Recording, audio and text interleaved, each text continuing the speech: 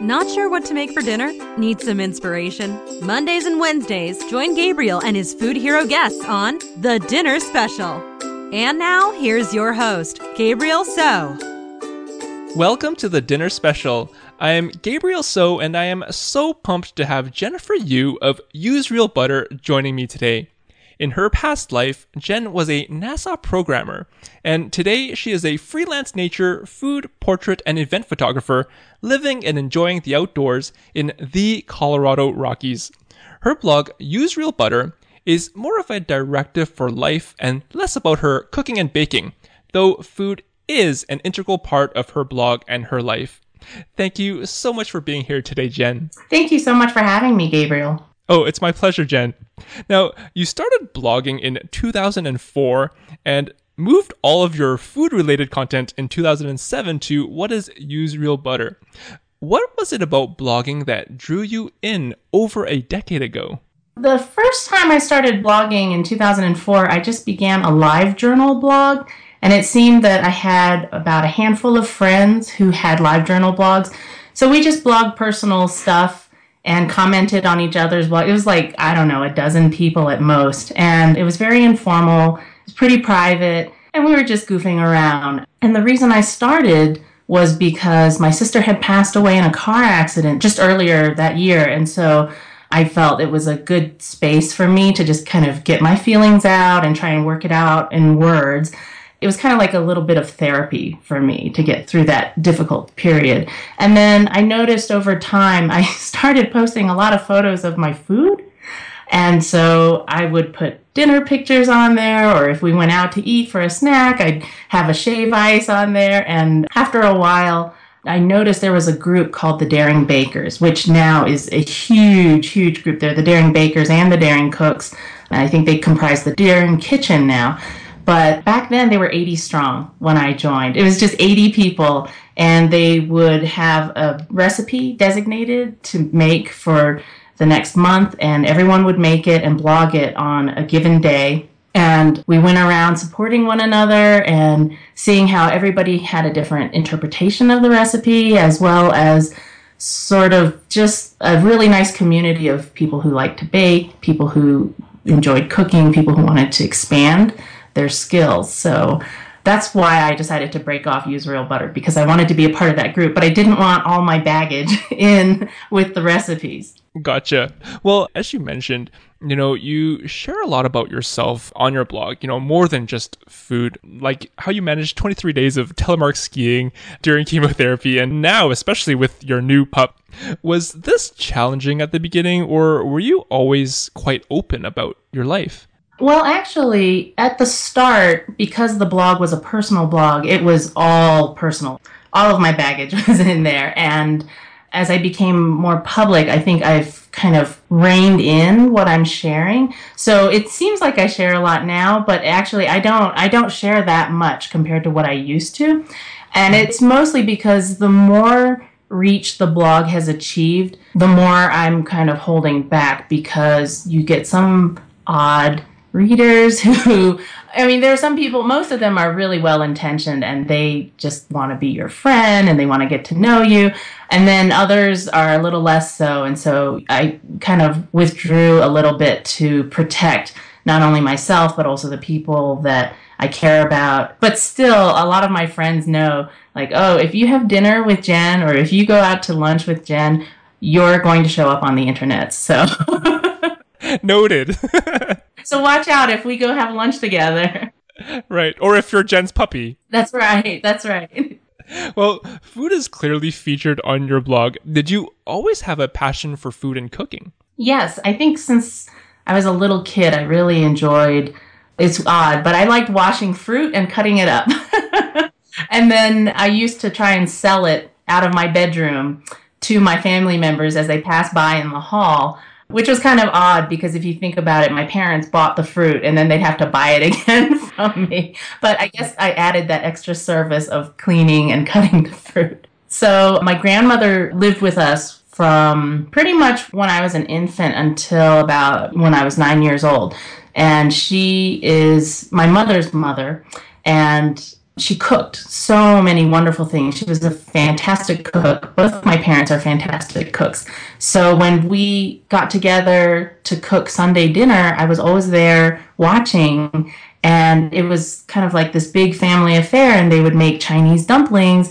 And it was just kind of a regular thing every Sunday. And I really enjoyed it. And I think that had a big influence on me. When they were cooking in the kitchen, were you more of an observer or were you actively participating? Well, I think I was kind of an observer. I was also a little bit of a troublemaker because, when you're little, you're kind of hyper. And so you can't sit still and you got to move around and do things. So my grandmother, she was so wonderful and so sweet. She would never yell at me. She would give me a little piece of dough and say, here, why don't you work with this? I'm like, all right, that's my job. I'm going to work with this. And it would keep me out of their way while they could actually get dinner going. But yeah, I just loved being around them, being around the food, seeing how it was prepared. And then eventually, as I got older, I started dabbling a little myself. So would you say that your learning to cook was more through experimentation than through, maybe cooking school or like cookbooks? I'd say it's a little bit of both, or actually it's a lot of bit of both. When I was growing up, I would cook very simple things and I would experiment with baking because nobody in my family baked. So I can't tell you how many batches of meringues I have tanked, how many cookies have come out rock hard. But I learned all that when I was little and in my parents' kitchen. Then when I went away to college, there were nights when our dorm didn't provide food or food plans. It was on the weekends they didn't provide meals. And so the undergraduates were left to fend for themselves. And I thought, I'm going to make X, Y, and Z that mom and dad made at home. Well, I could never remember what it was that went into the recipes. I didn't have recipes, so I just call them up and say, Mom, how do you make this? And, Chinese parents, actually I think anyone beyond a certain generation, they don't do recipes. They're just like off the top of their head. Oh, a little bit of soy sauce. How much is a little bit? I don't know, a little bit. And that's how I kind of got my feet wet with Chinese cooking. And then it kind of became my way of connecting back to my family and my cultural heritage, which I kind of rejected for a long time as a little kid. Growing up in the South, I was like, I don't want to be Chinese. I want to be white because all my friends are white. And being Chinese, you're different, you stand out, you get made fun of. And then I think when I became a teenager, I was like, screw that. I like being Chinese. I'm proud of who I am, and I'm just going to roll with it. So college was an extension of that, especially with the cooking. Right. Now, you've been blogging for over a decade. Where do you find the inspiration and continue coming up with interesting and fun things to cook? That's hard sometimes. It can be really difficult.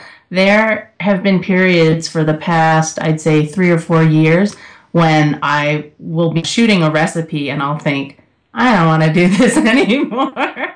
But it's brief, that's the passing thing. And usually I'd say you think you're going to run out of recipes to blog. I mean, because even now I'm sitting here thinking, what could I blog, next? And what ends up happening is I go to parties or friends' houses for dinner, or we go out to a restaurant. I'm exposed to new recipes and I think, this is great. I want to share it with my readers on the blog. Or I'll just come up with something that I think would be great, to share with people on the blog, that sort of thing. So about 5 years ago, I thought to myself, you're going to run out of recipes and Use Real Butter is going to shut down. But what actually happened was it just kind of naturally leaked in, like all these little recipes and influences and tastes and flavors. And so it's just kind of going on its own. I kind of have the attitude, if the blog just kind of peters out, I'm just going to let it peter out. I'm not going to struggle to make it keep going if it doesn't feel right. So as long as it feels okay, then we're going to still go with it. Awesome. Well, are there any food blogs that you loved when you first started that you still follow today? Absolutely. I think Smitten Kitchen, Deb Perlman's blog, was one of my early favorites. And it's still one of my favorites because her recipes are just really solid and reliable. I guess I feel that I like her taste as well. I think that makes a big difference. There are some bloggers, they have gorgeous blogs or whatever, but their style of food is just not my style. So yeah, Deb of Smitten Kitchen, White on Rice Couple, that's Todd and Diane. We started out kind of around the same time and we were kind of blog buddies, and then we met in person, and we've been good friends ever since. They have a great blog. I love their recipes, but even more, they're very dear friends of mine. Well, Jen, beyond food and food blogging, you have a PhD in geology from Cornell, and you used to work as a NASA programmer. When did photography come into the picture? So photography has always been a hobby of mine ever since I was about 10 or 11 years old. I just grabbed my dad's old equipment and started futzing around because kids are bored. They have so much spare time. We don't have that spare time anymore as adults. But it was always a hobby. And then when I met my husband, Jeremy, when we were undergraduates in college, he started introducing me to hiking and backpacking and rock climbing and just getting outside a lot. And the mountains in California, the Sierra Nevada, are particularly stunning. And we'd go out there during wildflower season, and I would just photograph all these wildflowers. And it was still a hobby. But when you're shooting film, it's a very different learning curve because, first of all, you have to buy the film, then you have to develop the film. And so every picture you take is like, okay, this one better count. And I'd say my learning curve was pretty slow in comparison to digital today. So when I switched to digital in 2004, my photography skills kind of took off, and I was able to take more pictures and get the feedback right away and see, oh, that's a crappy shot, or, oh, you know what, you might want to improve that, point of view there. And so I think right around when I switched to digital, things began to kind of come together for me, and I discovered that I truly love photography. And it was less of a, oh, this is expensive, oh, it's so painful, and now it's more like, oh, I can really see how I'm learning in real time. And was this sort of, I guess, the kind of time where you decided to really fully commit to photography? Right. So I decided to switch over to photography in 2007, and that was shortly after I got a cancer diagnosis. And what happened was I got a breast cancer diagnosis in November of 2007, and I didn't know at the time whether I was going to live for much longer or what. So with all that uncertainty, I turned to my husband and I said, I don't think I want to do science for the rest of my life. If the rest of my life is like 1 year, 2 years, 5 years, 10 years, I don't know what it is, but I think if your time is short, it really makes you reassess what your priorities are. So thinking in those terms, I said, yeah, I think I can leave science, and I think I'd like to pursue something else. And so photography was this kind of temporary thing I wanted to try out for a year. And my treatments took up most of the next year, and so I didn't get to do very much photography. But I did blog a lot because I was at home since I, was immunocompromised. I couldn't go out very often, so blogging kind of fit in naturally there. But the photography took off afterward with the blog, and also just the more I was able to get out into the backcountry and photograph nature. Now, have there been times when you're on a photo assignment or experimenting in the kitchen and things just don't go as planned and you wish you were back maybe doing some science? Well, so the first part of the question, things don't go as planned, that happens a lot. That happens more than most people would probably think. But do I wish that I were back in science? No, I don't. I really don't. That's something I was happy to move on from. My husband, he remained in science. He's in astrophysics. And I really felt that we didn't both need to be in academia. So it's kind of a nice balance, I think, to have us doing different things. I keep track of what's going on in his career. And he will sometimes ask me, well, there's a graduate student. This is what the student wants to do. How should I advise? And I'll give my take on it, especially if it's a female student, because I think it's good for male faculty to be more sensitive to female students. And he's particularly good about that. But yeah, I don't miss it at all. I actually like what I do, and I think that's good because it's what I chose. It would be terrible if you say, I choose to do this, and then you're like, this sucks. So I chose to do this. I'm really happy with it. I think I like managing my time. I work more hours as a freelancer than I did working, 9 to 5 in a science desk job, but it's worth it to me. I like the freedom. Well, yeah, I think if you're enjoying what you're doing, also the time passes a lot quicker and you don't realize that you're spending as much time as you are. Right. Until you look at the clock and you're like, where did the day go? Exactly. Well, Jen, you live in the Colorado Rockies and call Boulder your home base. Can you share what the food culture is like there?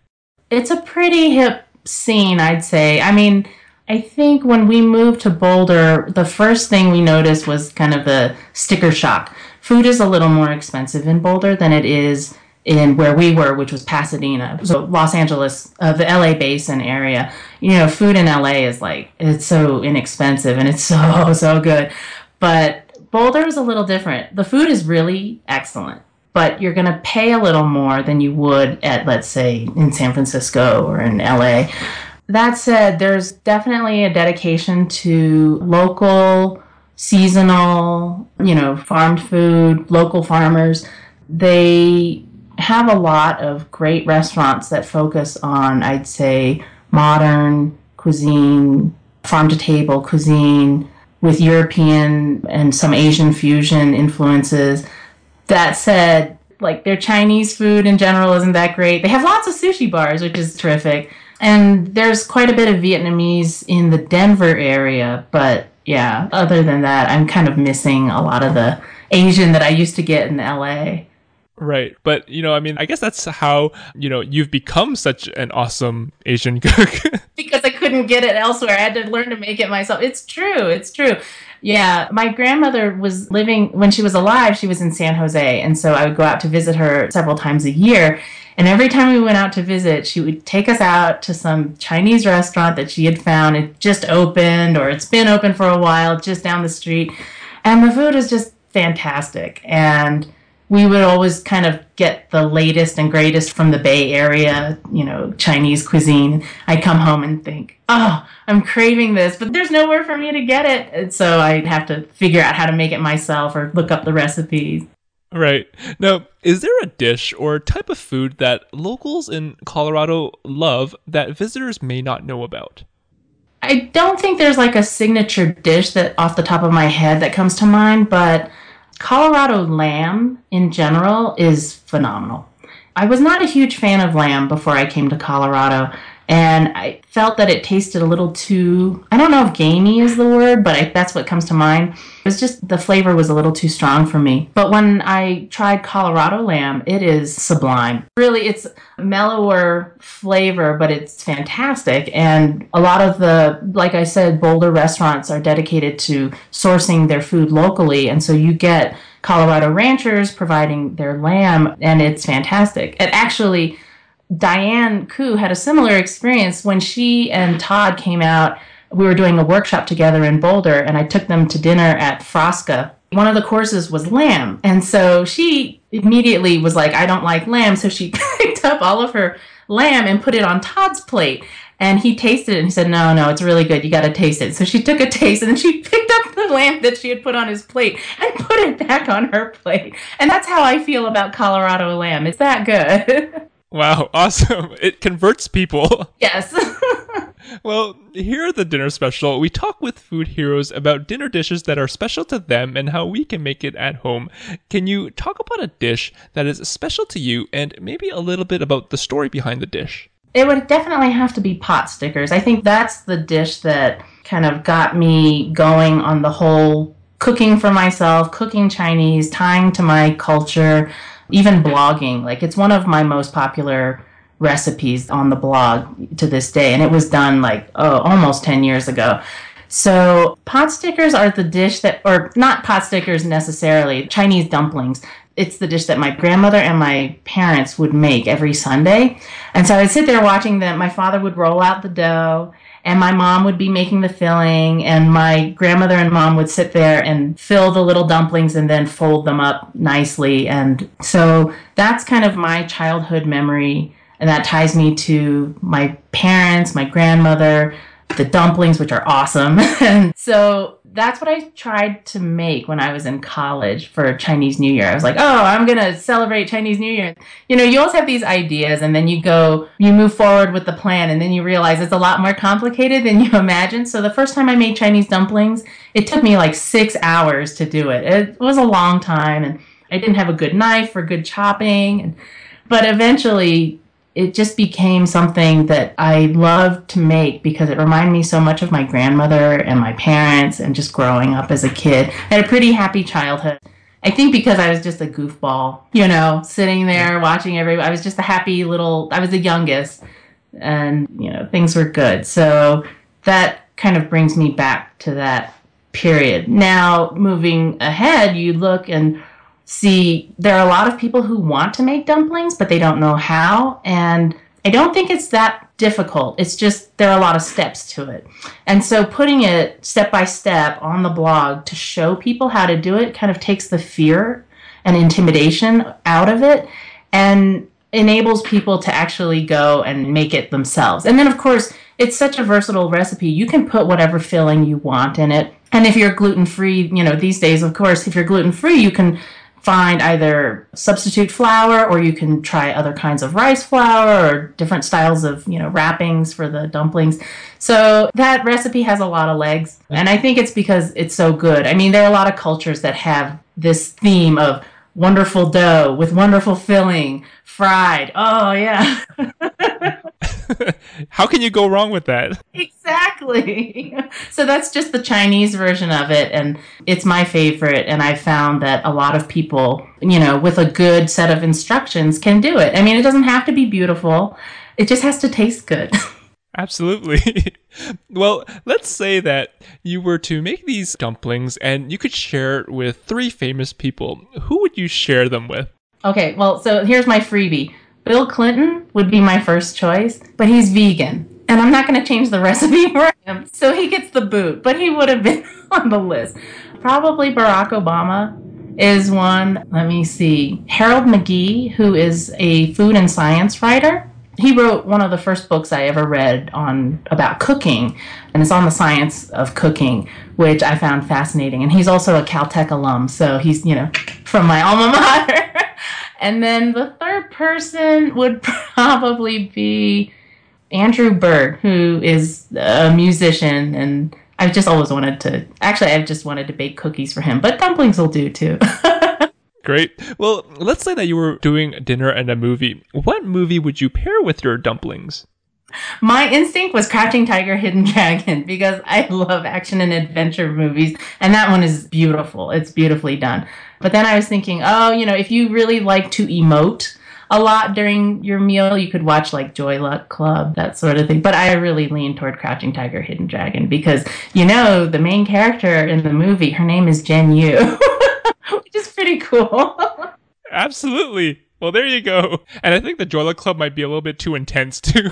Yeah, there's a lot of crying and screaming, but that's so typical, Chinese soap opera sort of thing. But yeah, that's not my scene. Especially with Barack there. Oh, yeah, that's true. Oh, you mean we would watch the movie with the 3 famous people? Yeah, why not? Okay, then, yeah, Crouching Tiger, Hidden Dragon. Awesome. Well, I call the next part of the Dinner Special podcast the pressure cooker.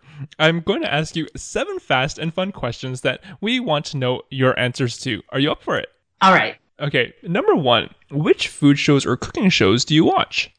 I don't. We don't get television, so I don't watch TV, which is probably why I can actually do things in my life because I don't spend a lot of time watching TV. That's fine.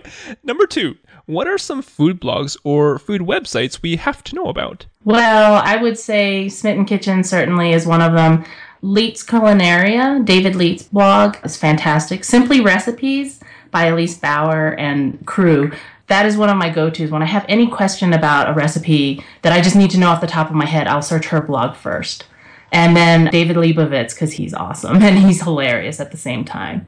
Number 3, who do you follow on Pinterest, Instagram, Facebook, or YouTube that make you happy? I don't do Pinterest just because it's a matter of time management. I just cannot get into Pinterest.